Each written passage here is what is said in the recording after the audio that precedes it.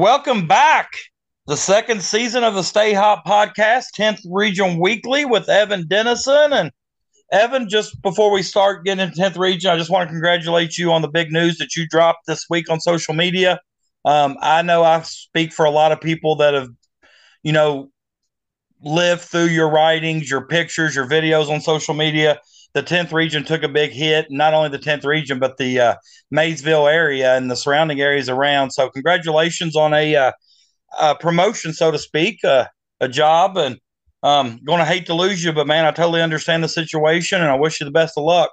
Hey, I appreciate it. It was just an opportunity that I couldn't pass up. I had some changes, in my life over the last year with, my girlfriend and her child and, moving in with them in Batavia, Ohio, kind of forced me north. And, I'm taking my job up to Link NKY. It's a website and a weekly newspaper that'll kind of, be covering Kenton, Boone, and Campbell County. So I won't be completely out of the 10th. I'm just shifting a little bit more north. I'll be, more focused probably on the 37th, being in Campbell County, and also be covering a lot of the ninth region too. But, I'll still definitely have my eye on the 10th region. I'll be involved with, four of those schools out of the full 16, and I'll still definitely have a full grasp on this region, and just really looking forward to the opportunity. And thanks to you and everybody else that's really followed me along my path here in the last 7+ years.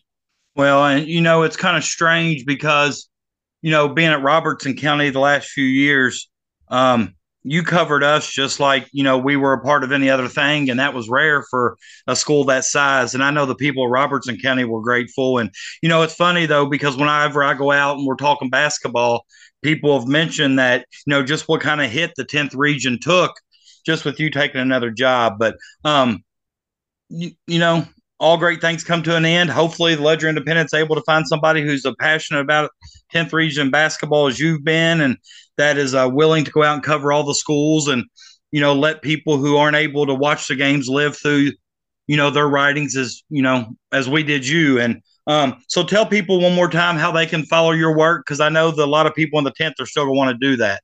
Yeah, I'll be at Link, NKY.com. It's a website, fairly easy to access. There's no paywall or anything.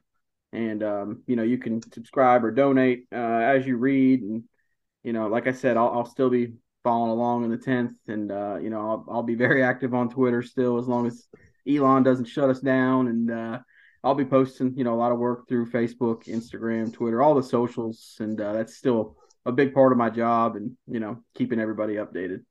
Well, it's good to hear because I know I'll keep up, because it's funny that, if somebody ever looked at my phone and looked through my Twitter search history, they'd see Evan Dennison about 546 times, because I know if you're covering a game, you were the one I relied on. But, congratulations once again. But, and also I'm very thankful and grateful that you decided to come on for another year. We got over 500, or sorry, we got over 5,000 listens last year. Which is not huge, but people in the area is passionate about 10th region basketball, and I felt like with the coaches and the action and everything that you were a big help to this, and I'm grateful that you're agreeing to do it again. So, with that being said, the media day happened a couple weeks ago, and I know me and you were both able to sit in on media day, and we're going to discuss some takeaways and things, but we kind of want to give a district by district preview of the season. And the season opens tomorrow. I'm not so sure how many boys games play tomorrow.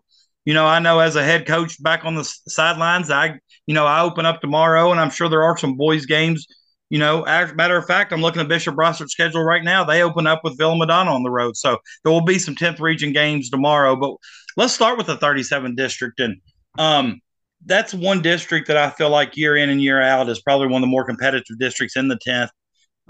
Just the quality of coaches, the quality of players. But, I think it's going to be a little bit different this year. I think the major story going in, and I'd like to hear your take on this, is, kind of Eric Russell's last ride.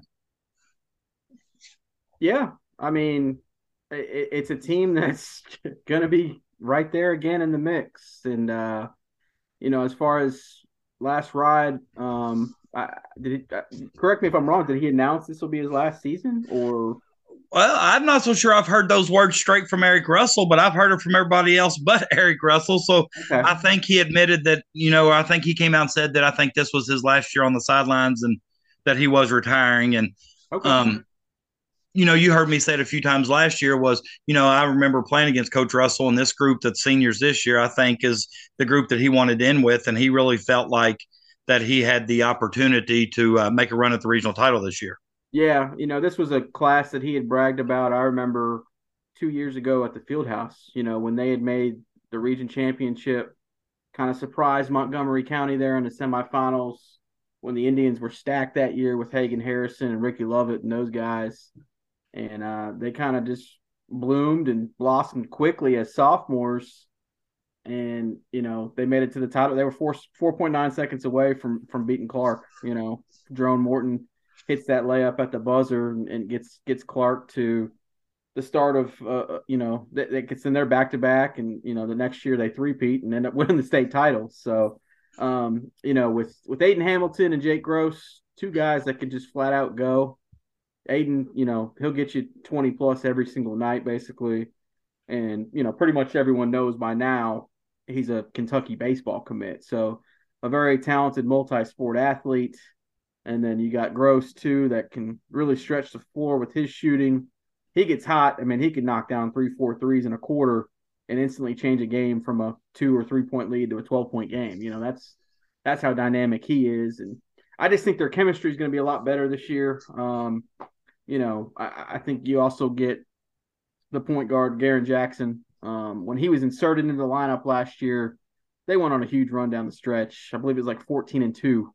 And it propelled them all the way to the region semifinals where they lost a heartbreaker to Bracken County. And that's a game, could have went either way. Caden Reed hits that three, sends it into OT.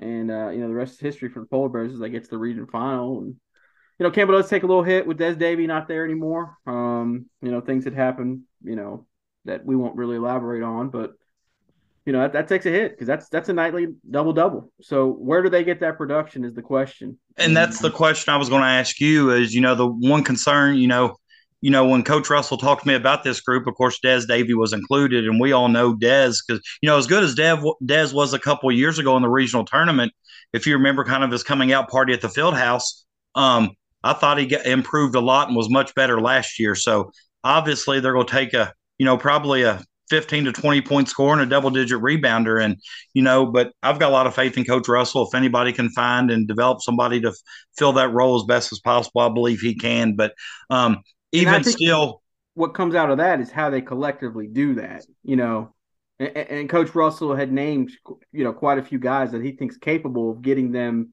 not the 15-10 or 18-9, but guys that can get them 6-4. And you get 2 or 3 of those guys on a nightly basis, then collectively, that can definitely, change things around for them. And I think a few guys you want to look at if that's the case. Nate Smith had some great minutes in that region tournament. Connor Weinel, it looks like he's going to be one of their bigs for them. Jaden Combs is a guard. It's a sophomore guard that Eric's really high on. And then you got Keegan Hill, who's battle tested as well, and also had some big minutes in the region championship. So I think his words were exactly the cupboard isn't bare at all. And coming from one of the larger enrollment schools in the region, I wouldn't expect it to ever be bare. But just that, going into this season, knowing it's his last, I just feel like, there's going to be a lot of those games that we remember for a really long time for a multitude of reasons. But who do you think? I mean, I know they've had a stronghold on that district for a while. How many straight years have they won that district? I believe it's eight or nine. Yeah, that's what I was thinking. Mm-hmm. But I do feel like there may, I know Scott with Coach Fro, he still has Nolan Hunter and Braden Howe. They're two great, high school basketball players. And Bishop Brossard's got a kind of a new coach and maybe a new style who, we don't know yet. But do you feel Scott is the best team in that district to challenge Campbell County from the start? No offense to Coach Fro, if him and his guys, I know their coaching staff really well with Chris Stapleton and Jeremy Ziegler and those guys. I'm still going Brossard. I think they do return quite a bit, and I'm pretty high on Coach Franz, and I think he's going to bring a championship mentality to those guys. And it's a very senior heavy team. You know, it looks like they've got 6, 7 seniors on there that are going to contribute to them.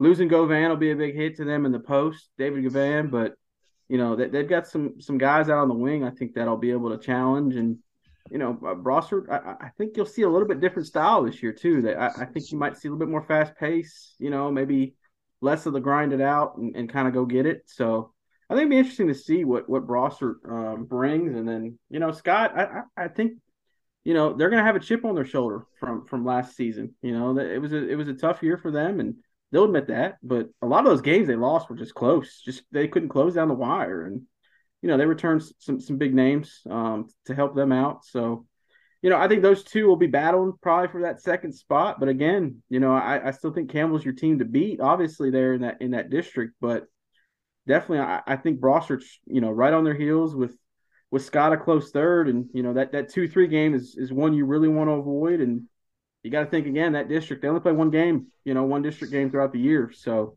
there's a premium on those games, and you got to win those early and get them done. And you look at it, and I believe Scott and Brossard, they play.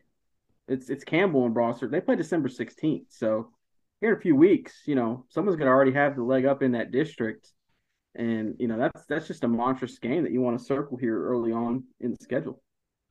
Well, and I'm glad you mentioned Coach Franzen, because I have to say that Media Day was my first really experience listening to him, or seeing him. And I know how popular the Franzen name is in Northern Kentucky. And coming from Covcath, I agree about the championship mindset that he's going to bring. But I'm curious to see, because Brossard went from Coach Mike Code to Coach Scott Code.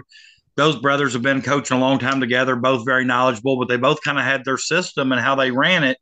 And I'm curious to see how the floor may be spaced and opened up if they decide to play a little bit faster. But I thought Coach Franzen was very impressive with his interview at Media Day, and I really enjoyed listening to him. And I'm probably going to pay a little bit close attention to Brossard early on, because I want to see how it changes. Like you said, the grinded out mentality that they've played in the past. Now, I'm not knocking that mentality, because it's obviously been successful for Coach Mike Code and Coach Scott Code. But it'll be kind of different to see Brossard play a different style after all these years where we've watched them beach in the 40s. Yeah. But it's such a weird dynamic of a roster they have too. And we hit on that during Media Day. Was they've got 0 juniors and 0 freshmen on the roster as of right now. It's all seniors and sophomores. So it looks like 1, 2, 3, 4, 5, 7 seniors, and it looks like 10 sophomores on the roster. That's a unique dynamic. It's and that's the thing I think that kind of I don't know. That's the thing I think that I'm kind of interested in seeing. But like you said, you're going to know early on, because they only play once, and December 16th, that Brossard Campbell game will probably be a little bit more valuable or a little bit more important than a lot of early December games should be. Both teams will still be trying to, learn their way, or, Brossard with a new coach. Campbell County's going to have to make up the production of an all-region performer, first team all-region performer. But, speaking of Scott and Coach Fromeyer, I'm just telling you, I really like Hunter and Howe a lot. I really think that with those two guys and their experience, I really do believe that, them and Brossard's going to be a battle. And if you remember several years ago, maybe just a couple, I think it was at Campbell County Middle, where they had just a instant classic of a district first round game. And, those districts are so battle tested, and it always plays out in the end. But it'll be a fun season to follow that district because of how competitive. And then, Calvary lost quite a bit. But we know one thing about Coach Orlando Donaldson that I've learned over the years is he's a competitive guy that knows how to coach, and he will always get the most out of his team. His players will play hard. He'll get the most out of them. I just don't know if they have the talent and depth from top to bottom to compete with the Brossard, Scott, and Campbell on a night in, night out basis. Yeah, you hit the nail on the head. And then just getting back to Scott real quick, the words from Fromeyer, 7-1, unacceptable. Some of those losses, obviously tough losses, but his thing that I think that really hit home was, he wanted to get back to old Scott basketball, which was focusing on the defensive side. So, and another neat little tidbit is from our did coach Franzen in eighth grade, and he wanted to hire him on the scout staff, and he said he can't sandbag me. So a little Well, takeaway there. You're right on Calvary. I mean, that's it's a rebuild year for them, and they know that. I think too. They lost right, and nine but seniors, 1,600 points, and only brought four back. So it's a year where they're going to have to build things back up. And he's got seven juniors to do it, so it's a year for them to kind of take that stepping stone and I think build toward next year.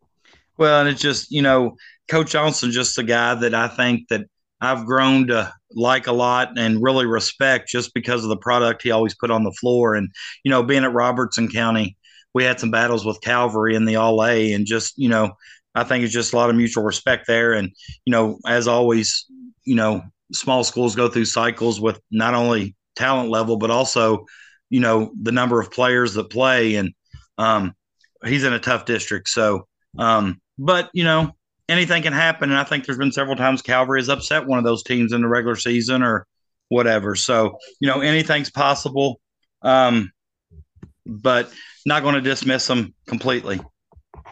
Yeah, I mean, if I was going into the year, I'd go, Campbell 1, Brossart 2, Scott 3, Calvary 4, with that 2-3 game pretty much every year. Seemingly always going to be a toss up come mid to late February of the district tournament. Right.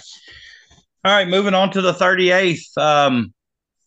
That's a district that, of course, I've been in and for a while now, and I'm still in just on the girls' side. But I think Harrison County has to be the favorite going in that district.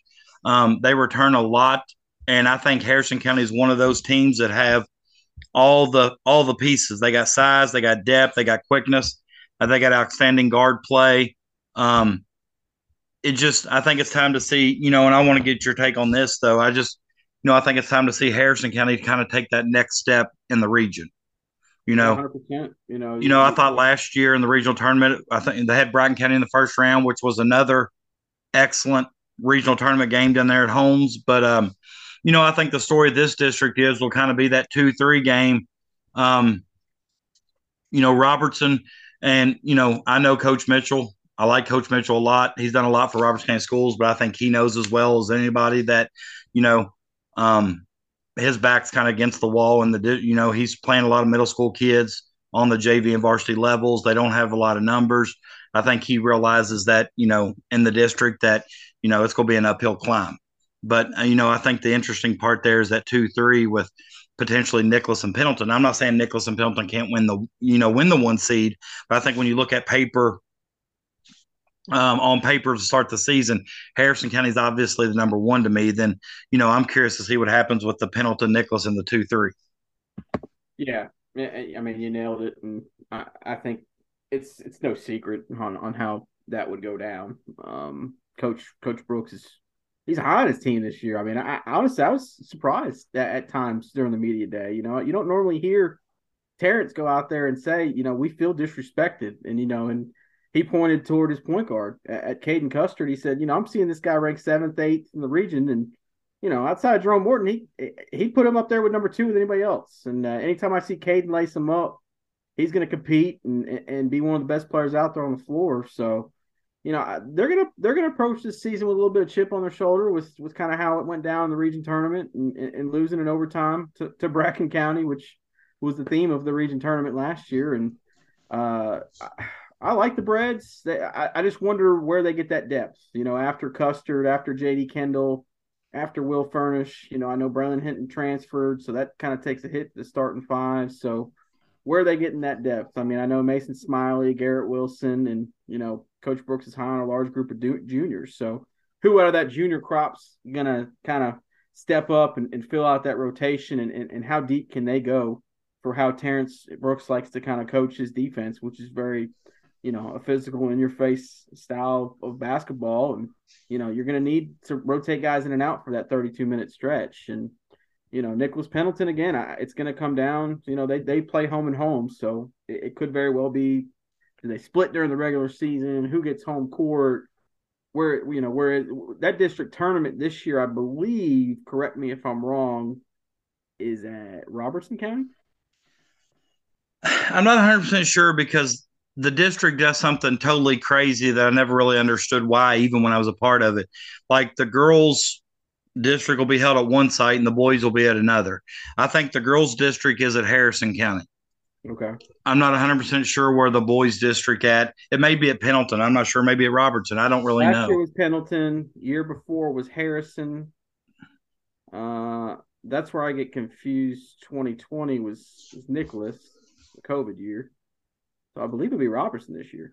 And it could be. Which did, I mean, you put them on a neutral floor in a 2-3 game, anything goes. So right. and Um, Pendleton will be much improved this year, I think. Nicholas, I think, made steps in the right direction last year. They got to, I believe they got to double digit wins. They were 10-19, and won a couple games in the district, and a lot rests on Wyatt Clark's shoulders, but a big thing there is there's going to be a bigger bullseye on him this year. It's not going to be as easy for him to go get that 22.7 a night, and teams are going to really key in on him. So who's that guy to step in? Is it Lincoln Morris? Is it Preston Blake? Is it Tate Letcher? He's got some guys that can fill in and do a nice job. Where Pendleton, we don't really know much about guys. well, I think a lot of those guys are ready to prove themselves, and I think that's what makes them dangerous. and it's crazy that some of those names you've mentioned because I've heard Lincoln Morris and Tate Letcher since they were seventh graders. It feels like they've already played a half a lifetime of high school basketball. And, you took what I was going to say about Wyatt Clark. He's a dynamic player. I think he's probably one of the more underrated players in the region because I don't think a lot of the bigger schools get the opportunity to see him play. But he is a scorer. He can score at all three levels, but he's not going to sneak up on anybody anymore. Everybody's going to know him now, and I think the attention he's getting is rightfully earned. But sometimes it's easy to be that 20-point scorer when nobody really knows who you are. Yeah, and Coach Wright's made a good point. Their first win against Pendleton last year was the first win over him in 20 years.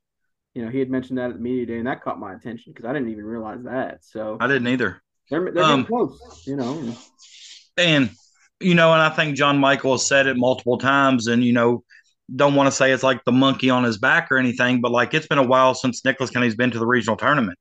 I would say this year has to be one of the best opportunities that he's going to have to get his team to the regional tournament. And I know how hard John Michael works. I know how much he's liked and respected in Carlisle.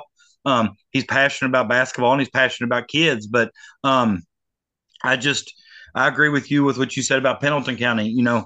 Being over there every day, I see how hard Coach Ellsburn works. I see how hard the players work.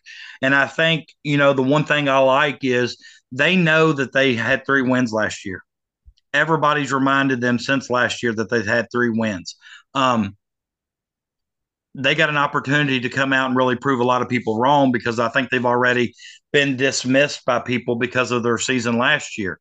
Coach Ellsburn says a phrase I like. He's like, you kind of basically ignore the noise, coach your team.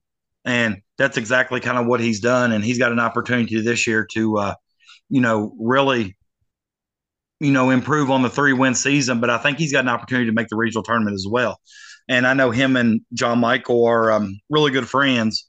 So I'm sure they've talked about that. But it's that's going to be a competitive district for that, 2-3 matchup. And it's another one that I'm kind of interested in following because we play each other twice in the district. The games are seeded now, so that's going to be a competitive year too. Yeah, January 20th and February 3rd are the 2 dates to circle on that one. That's when Pendleton and Nicholas face off in Carlisle, and then at February 3rd they'll get underway in Falmouth, and I think those 2 will determine which again if it's the 2-3 game, it won't matter as much, I guess. But not right. Again, like you said, not writing Robertson off, but we know what they've lost over the last 2 years, and you don't just replace those guys at a school that has kids K through 12.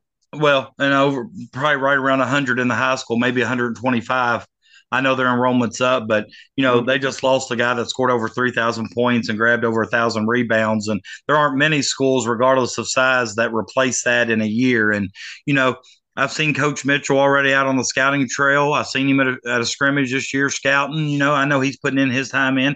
He's working hard, and I think he's got a schedule that in place to where they can be competitive in some games and maybe gain some valuable experience. But as far as putting them up there with, in the district, it's just a tough spot to be in right now, considering, they lost a class of 8 seniors the year before. They lose Justin Becker the next year. That's a lot of, that's a big haul to lose over a 2-year span. But, 100%. Yeah. And obviously on to the 39th, which is one of the more exciting districts in the 10th region for whatever reason it may be. With Augusta, Bracken, Mason, and St. Pat. And I kind of think, St. Pat is kind of in the same boat Robertson County's in. Low numbers, a very small school. Coach Tony Moore is another one of those good guys that coaches that, he's in it for the right reason. The kids, it's just that, I've seen several Facebook posts from different, school members, people in the community just kind of begging other sports athletes to play basketball just so they kind of have the numbers to practice and to try to get better on a daily basis. And, I think Coach Moore knows as well that his back's kind of up against the wall, so to speak. But he's still fielding the team. He's still going to put them out there every day, and they're still going to work hard for, an hour and a half, 2 hours after practice or after school for practice like every other team does. So, hopefully he's got a schedule in place to where those guys can be competitive and, get better as the year goes along. But it's no secret that, that district is kind of Mason, Bracken, and Augusta. And I think, Bracken County made the finals of the region last year, so it's kind of hard to not list them as a district favorite. But it's been how long, how many years, 30-some years since Bracken has beat Mason County?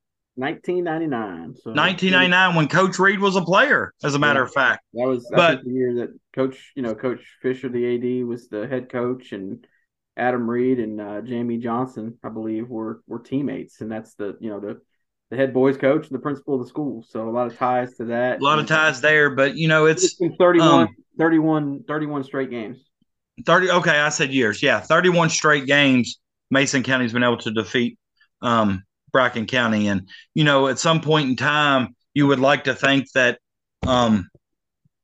that's kind of in their head, but I know Coach Reed, I know Blake and Caden Reed, and I don't think, if they have a team or any players that can break that streak, I think Bracken County has the roster this year that's capable. I'm not saying it's going to happen. I just know that, making the finals of the region, really the only thing that's kind of left for them to accomplish that they haven't yet is a district championship. And I think that's where their mind is set. Absolutely. And Mason Bracken, it's really butted into a great rivalry. And, maybe the folks in Maysville say it's not really a rivalry until one team beats the other, on a consistent basis. And I can understand that train of thought. It's like that Kentucky Louisville football or basketball rivalry these days, so take it just a quick shot at those U of L guys, but I won't go too in depth on that. I'm not going to say too much because I'll talk about the U of L football, but basketball right now for Kentucky, I don't want to talk about because it's not going so great at times either. But I get it. But what you just said there about Bracken and Mason and just that rivalry. Let's talk about just briefly how smart Lexington Catholic was for scheduling that game in December. December 27th. You talking about a kind of a little marketing, kind of genius move there, because that's a game that Bracken County's wanted, and now it's on the schedule. And, over Christmas break, a lot of people's going to be able to tune in. It's in Lexington. You're going to get a very big crowd for that one. Now, that game on a big scale probably doesn't have anything to do with the district tournament. Bracken County wins, they may gain a little confidence. Mason County wins, it may motivate Bracken County a little more. That the result of that game is not going to have a big impact in my mind at the district tournament. However, what I do like about it is these two teams getting together to play because both of those schools have some of the area's best athletes. Yeah, I mean, like you said, Lexington Catholic's very smart marketing standpoint. that tournament sells itself, obviously, with the top teams that are in it. But when you get a game like that, district foes, no love lost. They don't play each other during the regular season outside of that game. Guarantee you're going to get 1,000 to 1,500 people to travel an hour down south, down 68 to get to that game. So, you're going to look at an electric game, and I think it's at a good spot in the season where Mason's probably getting their football guys for their first practice of the season tomorrow. So they'll have basically a month to ramp up for that. But like you mentioned, that game is not going to be the one that's big on their radar until it gets to that point. That's not a game where like, oh, we got to circle that one. We got to win that one. Of course you do because of the rivalry, but it's like you said, not one that you just kind of just say, hey, this is the game we're shooting for, or this is where our season lies, So Well, and then kind of talk about the fans of both teams will make that game bigger than what it is. Absolutely, of course. That'll be a great time to be on social media. I'm glad I'll be in Gatlinburg. Hopefully, I'll be able to stream that game and watch it. But I'll miss that engagement, between those two teams. That's something. I'm sure somebody will still blame you for something, though. Oh yeah, it'll be your fault or something down the line. But ideally, I'd love to be down there for it because there's going to be some teams down there from up where I'm at. Campbell County plays North Laurel on that day. Just to and also Holy Cross, Covington, First Line County. Two of your Jacob Meyer, Travis Perry. Yeah.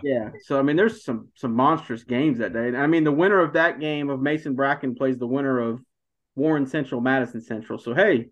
Congrats, you won. Your second round prize is going to be against one of the top, probably, Warren Central. Warren Central's the top 5 team in the state. Yeah, they're probably number 2 right now behind Clark, which I think rightfully so with whatever both have returning. And then Madison Central, you throw in Hagen Harrison in the mix. A lot of the Montgomery County fans and 10th Region fans are very familiar with who that is, and that's a very dynamic player. You throw him in the mix, and that makes them a very good threat to win that very highly competitive 11th region. So, Mason Bracken obviously is a lot of the talk, but I'll tell you what, one thing to look out for, I think Augusta's really liking this.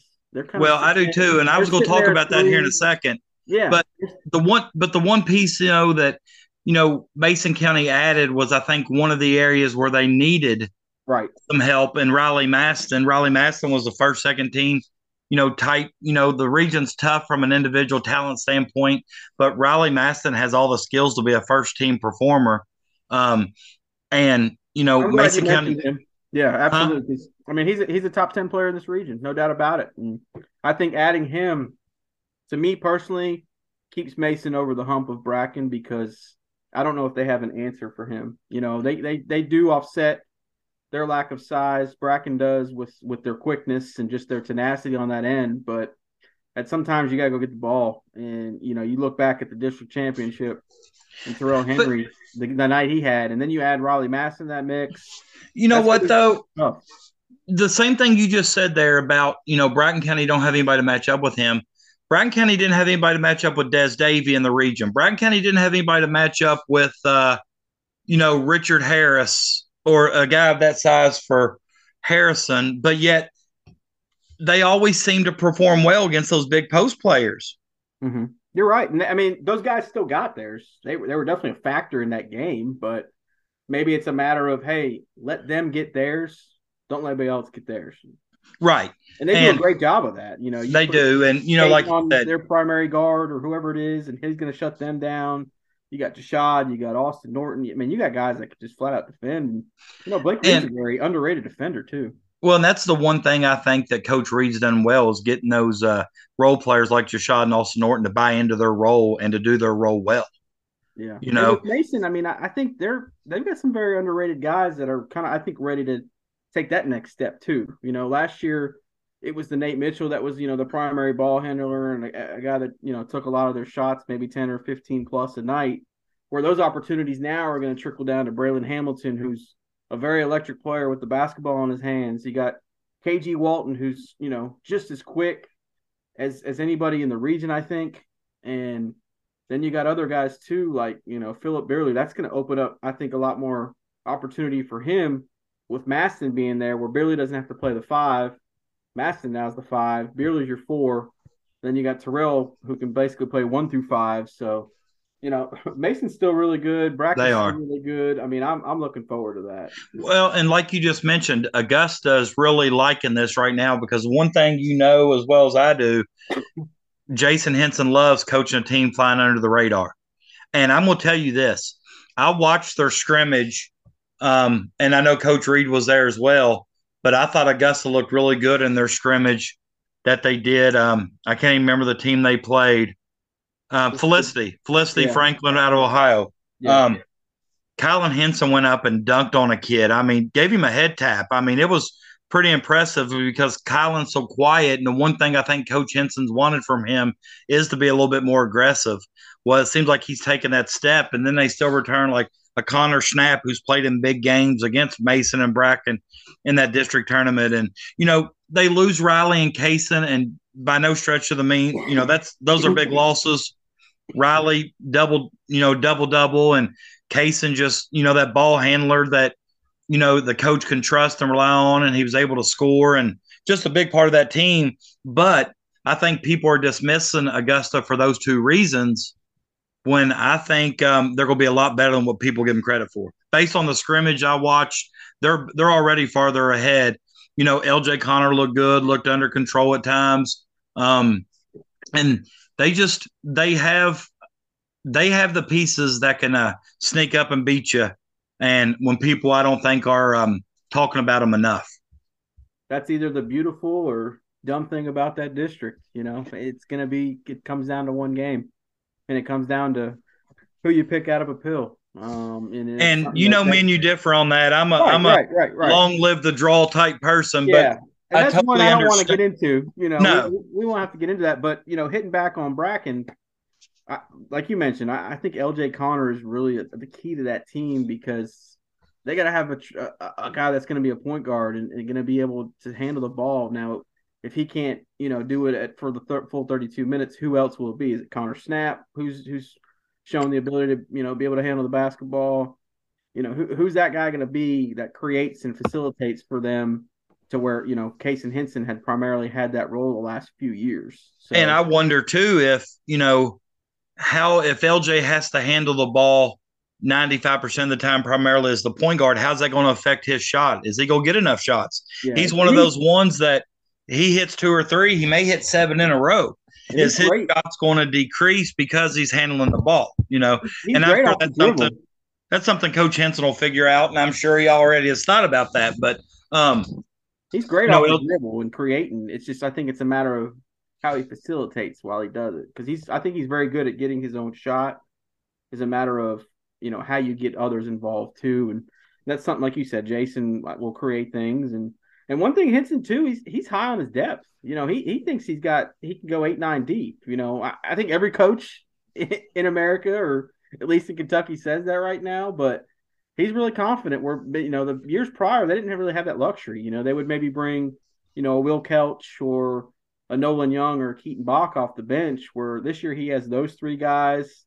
1 or 2 of them will probably be starting now, and then he's big on some other guys too that could come in and give him some minutes. So when I watched the scrimmage, LJ Connor's brother Chan shot the ball extremely well, handled the ball some, and passed the ball well. And Tristan Klingelhofer played really well in the minutes I saw. Now, how those minutes transition into big time minutes in a big time district game, that's yet to be determined, or how quick they progress, or because neither one of those two probably have much experience at the varsity level. I know Tristan's played a couple of years, but I know he's been injury prone, and I don't know if he's really got a lot of varsity minutes because the one position he plays is where Kaysen Henson was. And Kaysen pretty well had a stronghold on that point guard position for the last 4 or 5 years, and rightfully so. So, like I said, they're going to miss Kaysen, they're going to miss Riley, but it'll be fun to see, just Kylan becoming more aggressive. His shot's smooth, but he seems to be attacking the basket a lot more now. I don't know if it's because maybe his body's matured, he's a year older, or because he can dunk on people now, he wants to do it all the time. But Augusta's definitely going to be a little bit better. Whoever draws them in the first round of the district's not getting an easy draw. Yeah, I mean, Collins a sleeping giant, man. If he ever realizes his potential and stays aggressive the way he can be at 20-8 every single night. There's no doubt in my mind he can do that, especially with the stroke he has from the outside. And Yeah. his stroke looks effortless. Mm-hmm. You know what I'm saying? Like it's just so smooth. It goes through.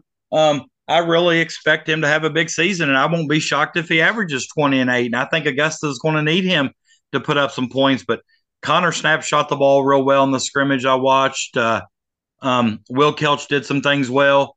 I think he'll still be learning, kind of the pace of the game at the varsity level. He did get some varsity minutes, if you remember the last couple of years at the district tournament.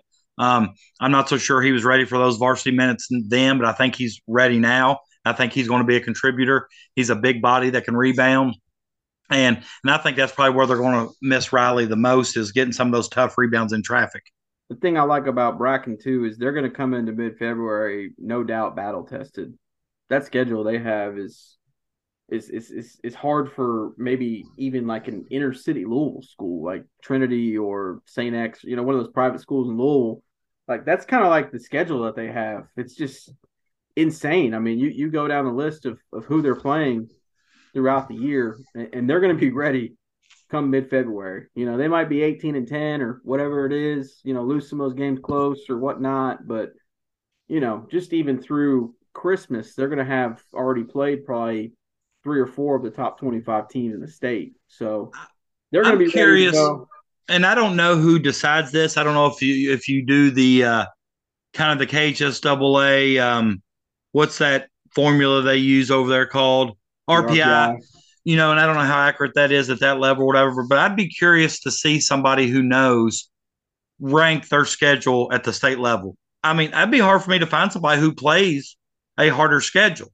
Well, I can Now, probably think of a handful of teams. I mean, CovCath, GRC, the teams that are already top 5, top 10 teams in the state. But like Adam Reed said, I mean, we want to be on those teams' levels, so we have to play who those teams play. So they're going to see and all kind of styles and be ready for that type of stuff. Where and I'm not making a knock on Mason or Augusta's schedule. It's just, I mean, Bracken's it's just more competitive and tougher. and you talked about Lyon County a little bit earlier. What about Blake Reed and Travis Perry going at it? Those are two guys in the same grade that are probably both have a outstanding, better than average shot to pass King Kelly Coleman's scoring record. So I'm glad you mentioned Brighton County's schedule because I wanted to do that and it kind of slipped my mind. But when you look at that schedule, it's you got to admire Coach Reed for putting together a schedule that tough because he sees the big picture and he's not worried about wins. He's worried about preparing his team to make that regional run again. Yep, absolutely, and something to gauge throughout the year, and I think the key for them is just keeping their composure throughout all 32 minutes, all 30 games, and we speak of Lyon County and Mason County plays them on Saturday. That'll be a lot of fun. This coming Saturday? Yeah, it's at the PRTC Classic at Jackson County. So, oh yeah, well, I won't be making that trip, but maybe I'll send a Stay Hot correspondent to cover that game.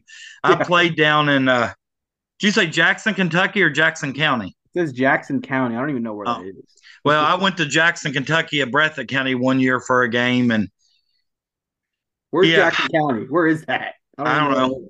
I think there's the Generals. I think I scrimmaged Jackson County one year at Paris's Panorama with Robertson County boys. They might be the Jackson County Generals. I don't know why I know that, but let me look them up real quick.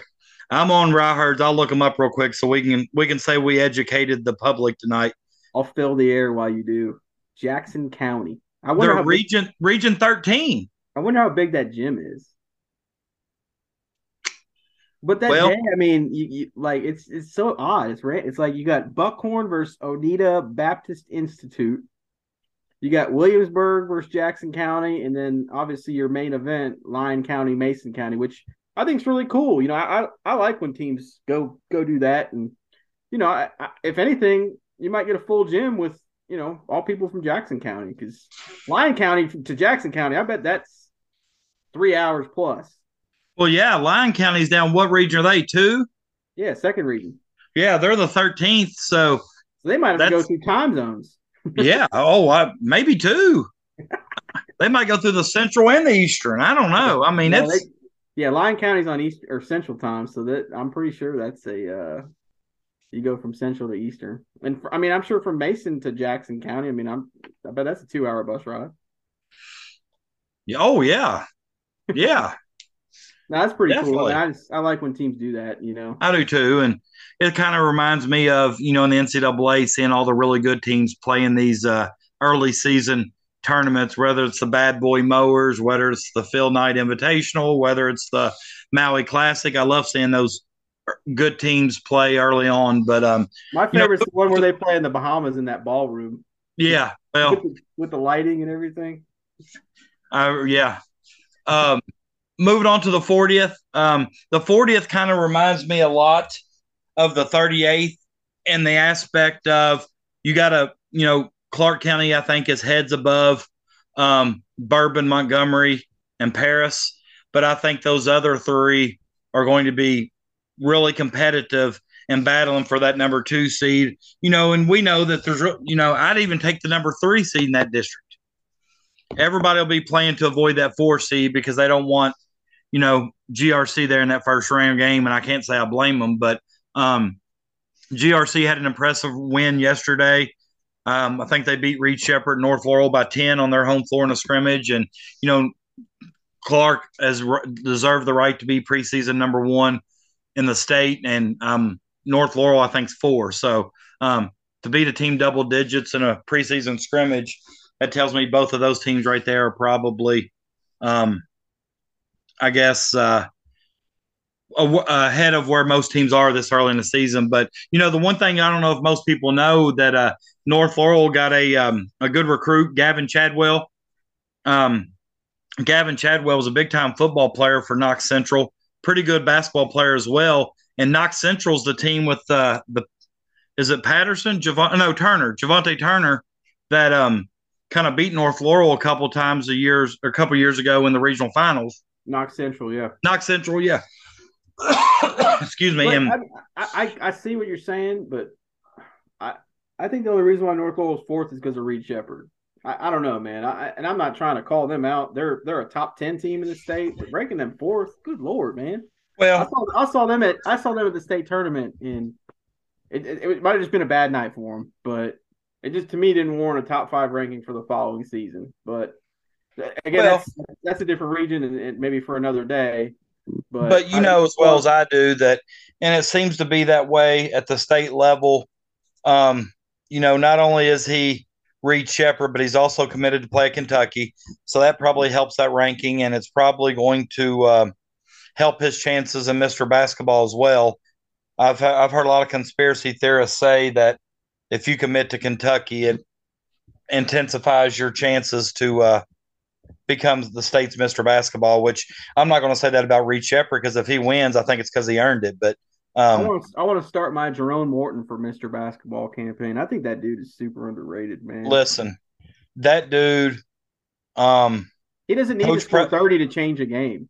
Well, Coach Preston Spradlin of Morehead State is getting a gem. I think he's definitely a D1 player. I'm glad he's at Morehead, my alma mater, and close enough that I can drive up and watch a game because I'm a very big fan of Jerome and what he does at GRC. And the kid's just a winner, man. He makes winning plays on both ends of the floor. And he literally locked dudes down in that state tournament last year. I'm just telling you right now, he would get my vote if I had one.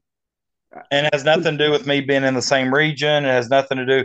I just feel like, he's the best player on the best team in the state, and he deserves some recognition. I hope he gets it.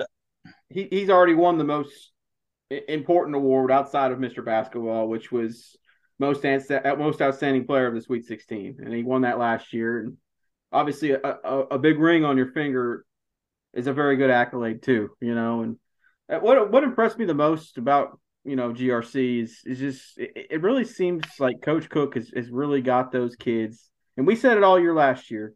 At what point in time do some of those kids start thinking, me, I got to get my numbers over the team? And we never, that point never happened during the season. And when you go 38-1 or 37-1, whatever they did. Maybe it's easy to just keep winning and not worrying about yourself, but they were really, really bought into the team concept, and they're loaded again, and I will say this, and I believe this: winning cures a lot of headaches.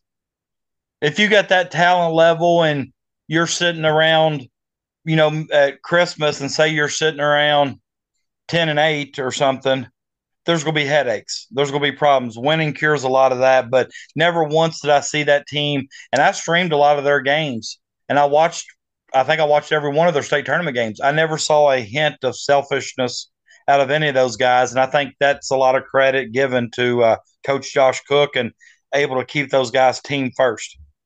yeah, I mean, the biggest thing, coming in is how do they replace the production of Aiden Sloan and Tanner Walton? Those two kids were really they were X factors in a lot of games last year, and guys that made that extra pass or got that stop or got the big rebound and led to a fast break point. Who's going to be those guys? Rashawn Hampton. Coach Cook's really high on him. He's a great 3-point shooter. You've got obviously Trent Edwards. You got Sam Parrish, and then the fifth guy. Who am I leaving out? I'm gonna probably kick myself when I do that. Give me a sec here. Who am I leaving out? Jerome Morton, Sam Perry. Oh, did you talk about big boy Trent Edwards? Yeah, I talked about Trent. I talked about Rashawn, Jerome, Sam Parrish, and then Tyleek Maxwell, who was Maxwell. And kind of one of their first is he a guys. junior? Is he a junior this year? He's a senior now. Okay. He was one of their first guys off the bench last year. Yeah, I think I remember him. So they were primarily 7 deep. Sammy Hernandez would get some run here and there, which made him maybe about 8 deep, and Stanley Smothers too at times. So, where's that depth come from? I think he's really high on JP Gaines. He likes Eli Craig. Are those two guys ready to kind of fill in those roles on how deep they can be? That's my only thing. But as far as the starting five, it's probably arguably the best starting five in the state. That's fair to say. Yeah, very fair to say. And it's 1 through 5. There's not a hole. Like there's not a hole in that 5. Like there's 3-point shooting. There's bulldog defense with Sam Parrish guarding you full court. Jerome Morton's locking down the dude. I mean, Trent Edwards is a rim protector. You got, like I said, shooting. You've got penetrating, ball handling. There's not a weakness in that starting 5, but maybe when you go down, and sometimes that's all you need in high school basketball. A lot of times when it gets come late February, early March, you're not going but 6, 7 max deep. So obviously we could talk about GRC probably this whole podcast for an hour because of the special season they had and what they have coming back and how special they can continue to be. Well, and honestly, Coach Cook has always been good about supporting us and coming on. And, I'm sure he'll come on with us again when we reach out. And it'll be nice to hear. Obviously, I think if you coach, you're probably competitive and you probably, at some point in time, your goals is to end your career or end your season or whatever on Rupp Arena's floor. He not only got to go to Rupp Arena, he got to cut down the nets at the end. And it'd be great to kind of hear that.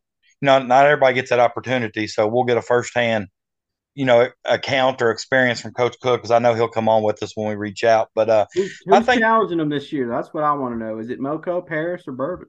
Well, that's the thing. I was kind of when I said that these 3 teams right here. I'll be honest with you. I don't know a whole lot about Bourbon County, but I know Derek Robinson. I know what kind of athlete he was. I know what kind of competitor he is.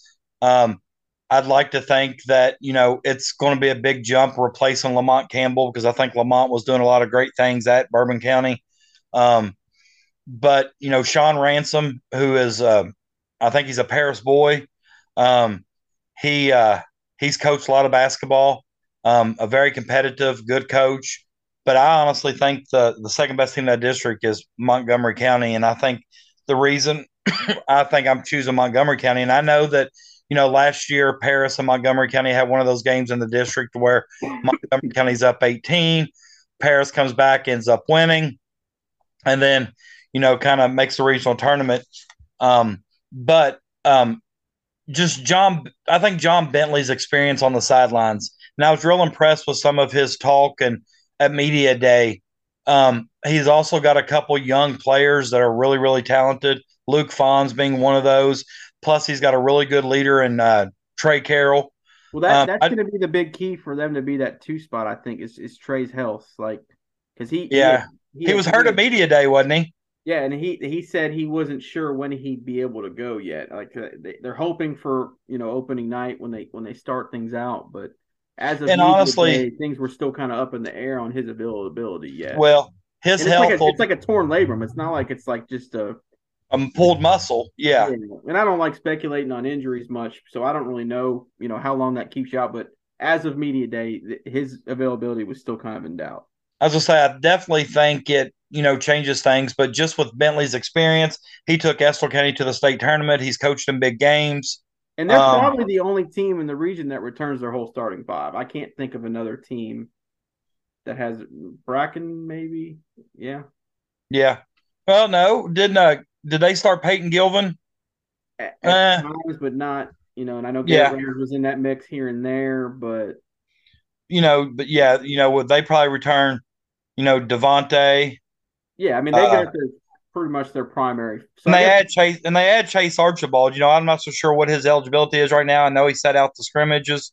I think they're still waiting to hear something, but Chase will, somebody that can help spread the floor too with his shooting ability. We didn't mention that with Bracken, but yeah, I didn't mean to I get off think topic, but I just thought that's a right. key factor too. When you have a returning coach and that starting five back, to me, that gives a team a big advantage, especially early on to get going.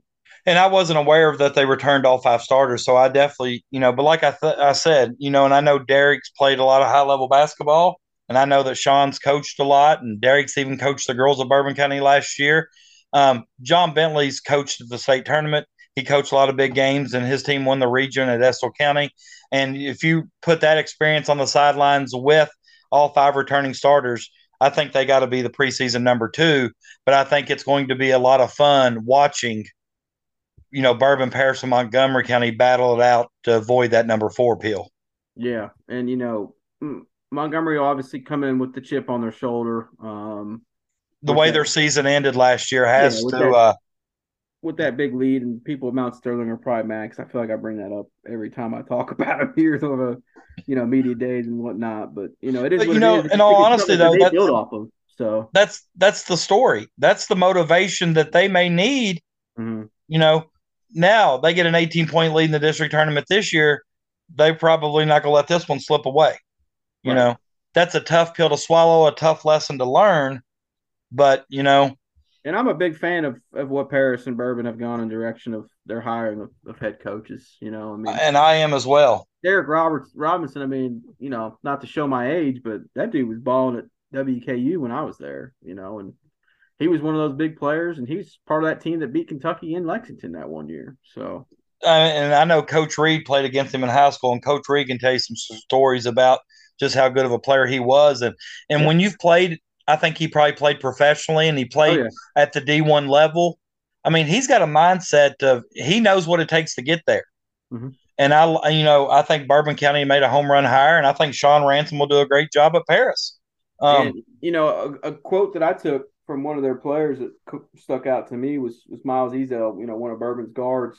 It's a senior, and he said 8-40 the last 2 years is something we don't forget. We hate losing, and that's something I think that can get changed around quickly if they can find the right chemistry and mix. And that was a team that really struggled down the stretch last year, and I think they'll remember that and hopefully build off that. And Coach Ransom, man, I mean, you hear him talk in the media day, and he gets you fired up. I was gonna say I You're wanted to ready to run run through a brick wall. wall. Yeah, Uh, you're ready to and kind of and I know we didn't mention many players, but Marcus Ashford is a good piece to build around down there in Paris. yeah. You This is know, is Malachi. it or Max? Yeah, it is Oh, dude, hey, Malachi. Marcus was there a few years ago. Well, I coached against him. I Yeah, you know for him. he caused me a few nightmares. I know, but Heck, I Malachi Ashford, I think, is he a freshman or sophomore this year? think he'll be a freshman. He was an That's eighth what I'm grader. thinking. But I Mhm. know as an eighth grader, he had a lot of big games, individual games where he scored a lot of points. And um, as a new coach coming over, taking over a point guard like Malachi and being a freshman is a good piece to build around. Yeah, you got him and Jakari Ransom back, and that's two guys in your backcourt that are back, and I think that'll help them. And they did lose a couple guys that were in the starting rotation, but they're going to play hard. And Paris, I think eventually will get back to that level of maybe not the All A state championship team level, but a level to where they're going to be a factor in that district again. Well, and I think, like you said, I think the start of that is the right hire. And I think they made that hire. Somebody who's from the area that is passionate about Paris basketball. And I think they're in, I know the elephant in the room is Clark County in the district, but I think they're also in a pretty good district because I think they can be competitive with the other two teams. And Besides, it can only go up from here because Clark was it was just amazing how much they would win those games by in that district. I mean, they averaged probably an average margin of victory around 50 points. well, I know they scored over 100, several times, but Yeah. but I think the 10th region is set up this year for a fun and exciting year. I really do. But the same question you just asked in the district is probably the same question we can pose in the region. Who can challenge GRC? Um, so you want my top 10? if we want to go over our top 10 here to end it, we will, and then we'll be back next week and have or several games to talk about because I know this first week it's a busy slate. We close with something fun too. It's just kind of a thought that kind of crossed my mind. You're a head Yeah. coach, so we'll call it Coach's Corner. Okay. We'll close on this. We'll close on that question. I have it in my head already. Okay.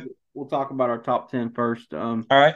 Number one, I mean, obvious. I think it's going to be unanimous when Travis Skaggs of WFTM, he does the weekly media rankings. They should be out here within this week at some point. So check those out on his Twitter or wherever he'll post them. And obviously it's gonna be Clark. GRC is my number one. Should be no doubt unanimous number one. Anyone that doesn't think they're number one, I'll go ahead and call them a homer right now because they're not. I mean, they're not looking at it objectively. Now, here's what I'll preface it by saying this though. It to me, it's not as daunting of a task as it might have been last year. I think the gap's close. Not saying someone's going to beat them, but I think the gap's closing this year to where they're going to have maybe a game or two in region play, whether it be throughout the season, in district or region tournament, where there's going to be a game in doubt in the fourth quarter where they're going to have to go win it. Last year that wasn't really the case. I mean, Mason had them tied at halftime in the region tournament. But outside of that, I think Campbell played them close. So it was very early in the season. First game of the year, I believe. Other than that, they weren't really tested in the region. I don't think they had a game within single digits. So if that tells you anything. Well, and I think to back your point up there is, last year they also had, Aiden Sloan, who, I know Jerome may play some point guard this year. Sam may play some point guard, but they're still playing a couple guys who have not really had that primary role in a battle test. Yeah. And then I'm going to go Mason too. If anything, please let's try and get them on opposite sides of the bracket this year. I feel like the last couple of years they've been on the same bracket side and they play each other in the semifinals. But that's just sometimes how it works, and you're going to have to beat the best to be the best at any point in time in the region tournament. And that's if Mason, there's no guarantee that they'll win the 39th this year. So for that, I'm going to put Bracken 3, Campbell 4, Harrison 5. I think 4 and 5 were really close to me. I like Bracken at 3. I think they're comfortable there. I'm going to also just point back to last year. They went 4-0 against those two teams at 4 and 5. I got Montgomery 6th. I think they can be, a very tough out this year in the region. I like Brossart. I think they're 7. I got Scott 8. I got Augusta 9, and then I put Paris at 10. So Nicholas is right there knocking on the door, which would be kind of my top 10. And I don't know. I mean, I think that's a pretty solid 10 to me. It wasn't extremely difficult to rank. I think maybe Augusta could have a say, and if they wanted to be maybe in that 7 spot ahead of Brossart, but I like what Brossart had returning a little bit better.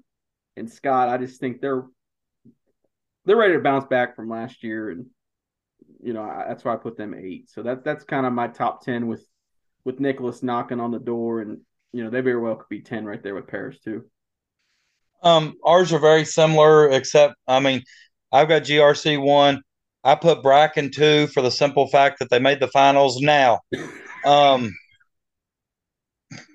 it's hard to put them over Mason County when Mason County's beat them 31 straight times, but I think those are the two best teams in that district. So I could very easily say Mason two, Bracken three. Um, but So I you're put basing that just off region tournament. yeah, I based I, yeah, and that's bad for me to look at it that way. I get it. Hey, at least you admit it.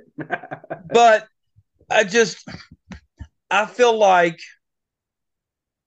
I don't know. I feel like if this is the year that Bracken beats, if Bracken's going to beat Mason, I think this is the year. Um, Granted, with Bracken County, what they have coming back next year, you could say the same thing next year. Um, but I also put Harrison four, Campbell five, and just because I want to see what Campbell does, early on without Dez. I mean, that's a big piece of the puzzle. Um, but as we talked about, I think it's time for Harrison to prove that they need to be in that top five. I've said they've been a talented roster for the last 2 or 3 years, and they always seem to, get an early round exit there in the regional tournament. So I'm ready for them and Coach Brooks to take that next step. So I had Campbell five. I put Montgomery six. I put Augusta seven, Brossard eight, Scott nine, and I also had Paris 10. Yeah, I mean, there's no real big The discrepancy other there. thing is, though, I think Nicholas, Pendleton are very similar teams, and I think on any given day, those two may be able to beat Paris. Mm, Paris, I think early on are going to have some growing pains with the new coach and, just a new system. But just when you're looking at the rosters, I think Paris starting off. But I don't know, man. I'm going to. Last year, I doubted Adam Reed and the Polar Bears all year long, if you remember. I said, there's no way they can beat Harrison County. Harrison County size is too much. There's yep. no way they can beat Campbell. They don't have anybody can guard Des Davy. And it seems like every time I put their back against the wall, they made me look stupid. And Yeah, because I think every time I saw Coach Reed, Blake, and Caden, I was consistently and constantly reminded that I always picked against them. they'll let So, you know too. They're gonna let you know. oh yeah, they'll let you know. I'm All sure of they'll them let me know will. about this one, me putting Mason over him. But I mean, it's just Well, head and to like head. you said, Mason's won 31 straight times. It's Yeah, hard to put Bracken County over them, and I may look stupid for doing so because I know how hard it is to, when you just like, Kentucky, Florida football, when you lose so many times in a row, there's some games you play well and you should probably win that you end up giving away because you don't know how to win that game. So, but I think Bracken County's schedule will battle test them to be able to play and be ready for that game. yeah, yeah. I mean, like I said, I think you've got pods. You've got your number one. Then I think you've got 2 through 5, which are really, it's tight there. I don't think there's any real big distinct advantage. And then I think 6 through 9, I think are right there. And then I think you got like 10 through 13 that are close too. So I'm expecting a deeper region this year. I'm expecting it to be a little bit more competitive this year. And it's back at the field house this year, so there'll be some magic in March. I think that Oh we'll see. wait, No, it's I'm not not. No, no, it's we're not not. at Holmes. I'm not getting into that. Nope. I'm in Hey, the ninth hey, region. you're a Northern Kentucky guy now. Nope, I'm not getting into that. No, no, sir, not me. Man, the last couple times I've tried to bait you into some controversial topics, you've avoided. Yeah, we gotta. Sometimes people change, man. All right, let's end this with Coach's Corner. All Can we right, call it that? Is that that's absolutely fine with me. is that copyrighted somewhere? We might get fined. Nobody high enough is listening to this anyhow, so they won't even know it happened. All right. Question number one. It's gonna be 3 questions. All All right. right. Coaches a lot of time talk about a system.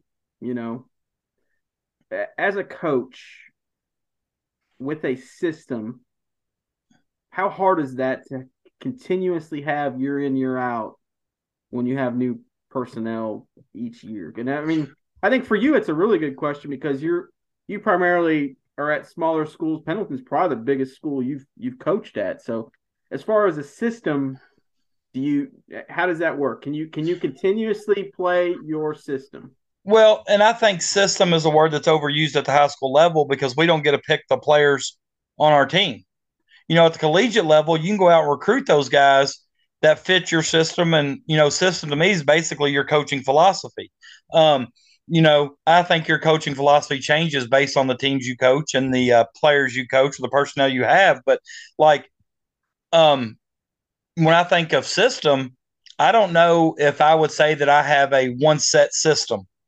I think I try to put my players who are the more skilled players in a situation to succeed, to kind of create mismatches to where they can kind of have success. When I think of system, I think of Bishop Brosser under Mike Code. They, no matter what athlete he had, they played the same style every single year.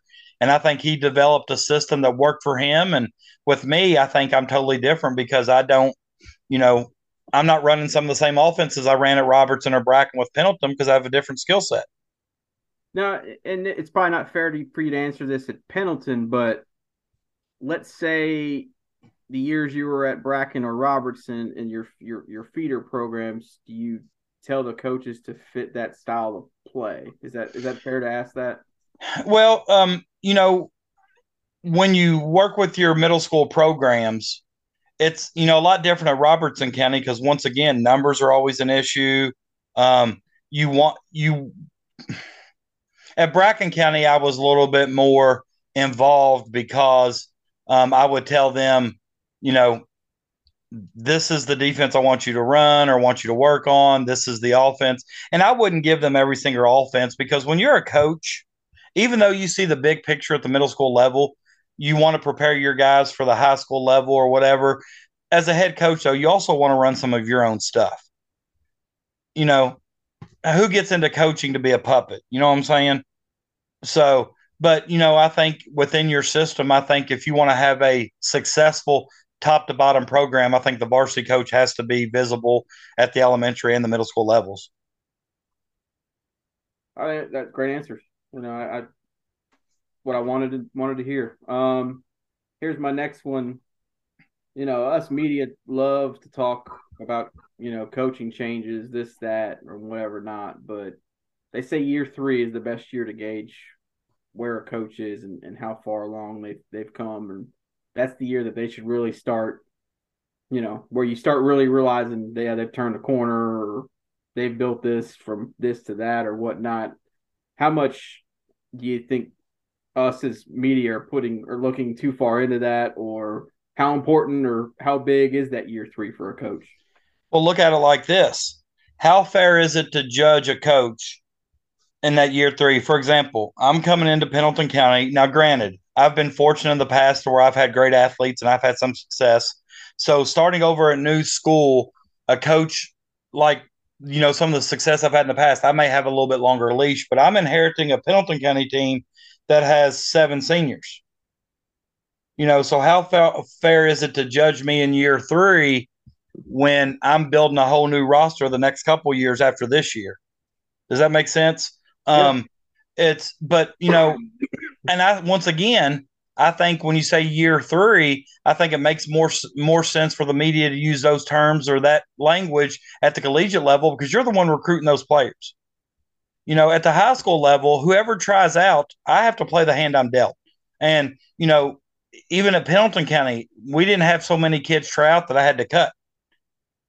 So I think at larger schools where they cut, coaches probably have, maybe can be judged by that because they basically get to pick their roster. I've never been at a school where I've got to handpick who I wanted to coach. They show up, I have to coach them. But I do think, that if you're in year 5 or 6 and you're still not producing, then it may not be the right fit. But I don't know if it's fair to judge any coach, when there's so many external factors that play into coaching nowadays. Very fair. And I think the high school to college maybe is something that I didn't really factor in when considering all that. And I think even pros too, because obviously you can cater your team to how you like it with free agent pickups and the draft and whatnot. So Because I get that. like at Pendleton this year, I've got three girls that are 6 foot or bigger that a lot of girls teams don't have that luxury.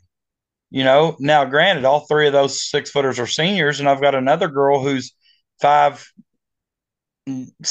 5'8", maybe, but she plays like she's 6'3", and she's a senior. So, um, I think your system, everything you decide on how you're going to coach has to be based on that personnel that you have, and then your system may change the next year because you no longer have that personnel. I go from losing 3 or 4 6 footers to having no 6 footers.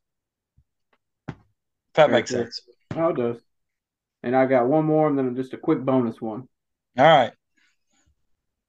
A lot of time coaches talk about the fire and the how it builds inside. And, how evident is that at early part in the season, and how hard is that to maintain throughout? Because game one, obviously, your emotions, and I think even for a coach too, you got that feeling inside and that burning sensation of, man, I want to get out there and get these guys rolling. And how does that work? Well, and it's also what plays into that is how successful you are to start your season. Obviously, if you start your season, a little bit more successful, you're going to be that fire is going to burn a lot longer, and it's going to stay aflame. It's not going to flicker out as quick. If you start out kind of sluggish, 0-6, 0-7, 0-8, you may have to dig deep and kind of search your soul and kind of find something to motivate you to relight that fire. But I think, in all honesty, though, I think that's when you really know. I had a few people tell me, you'll really know when you're ready to get out of coaching. You'll know when you're done. And I'll be honest with you, when my health was really bad, I really felt like I was done.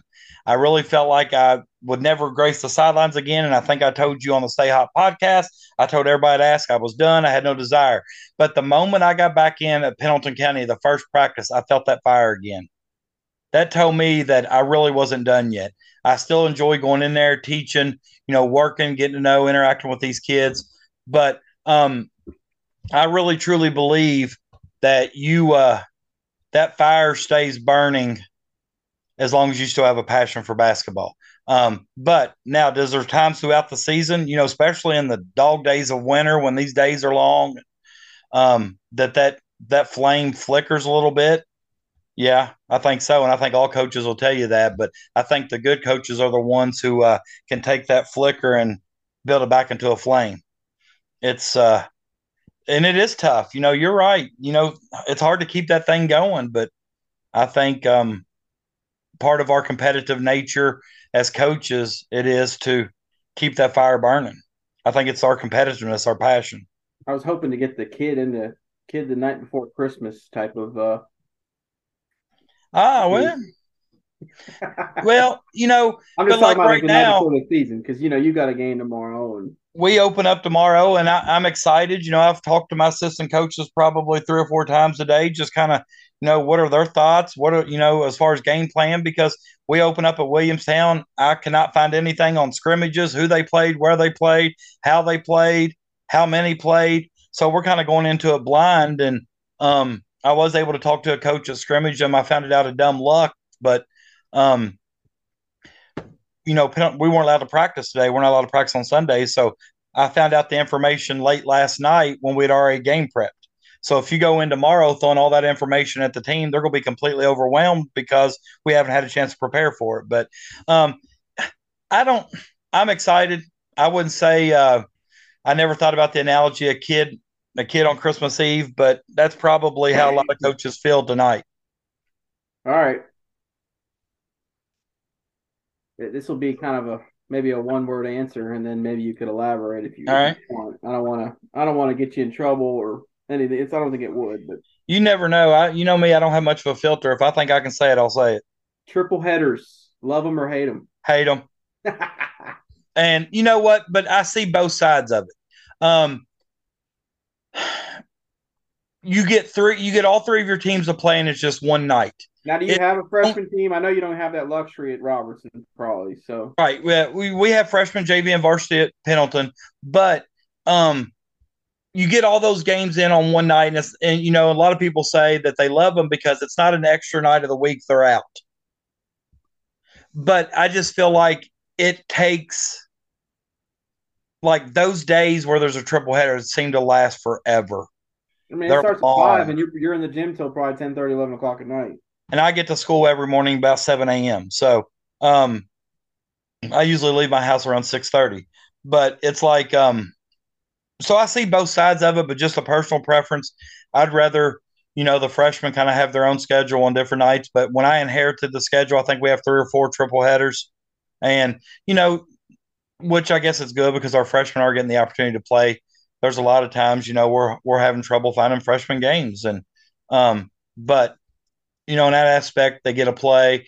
I do like the fact that on triple headers on the road, that you know your whole team's there, the camaraderie. You know, those freshmen get to interact with the seniors and kind of get a look up to them and learn from them. But it just seems like a very long day. But then again, if you look at it on the other side, that you know, well, if we do it all on Monday, then that means there's a Tuesday or Wednesday you ain't got to be at the gym because you got them all done on the one night. So I personally don't like them, but I understand why they're done.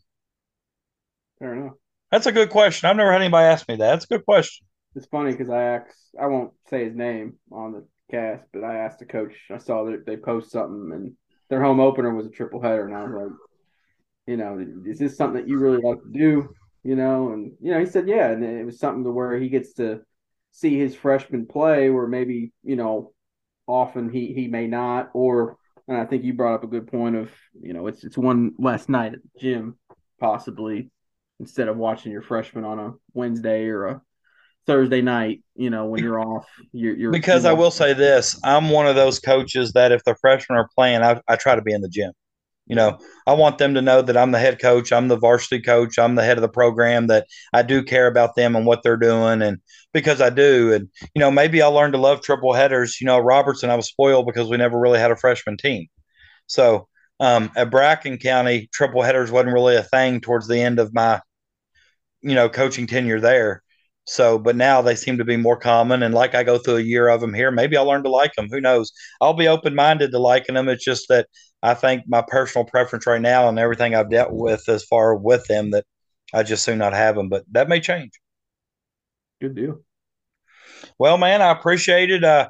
Another Sunday that was spent together. Always grateful for your time and always grateful for your insight because like I said, I think we have the best podcast for 10th region basketball. And, you know, as far as people checking us out, we're both 10th region people. As far, you know, you've been around a lot long enough now that you know the players, you know, the teams, the coaches, but to everybody at home listening, thank you. And as always, stay tuned and stay hot.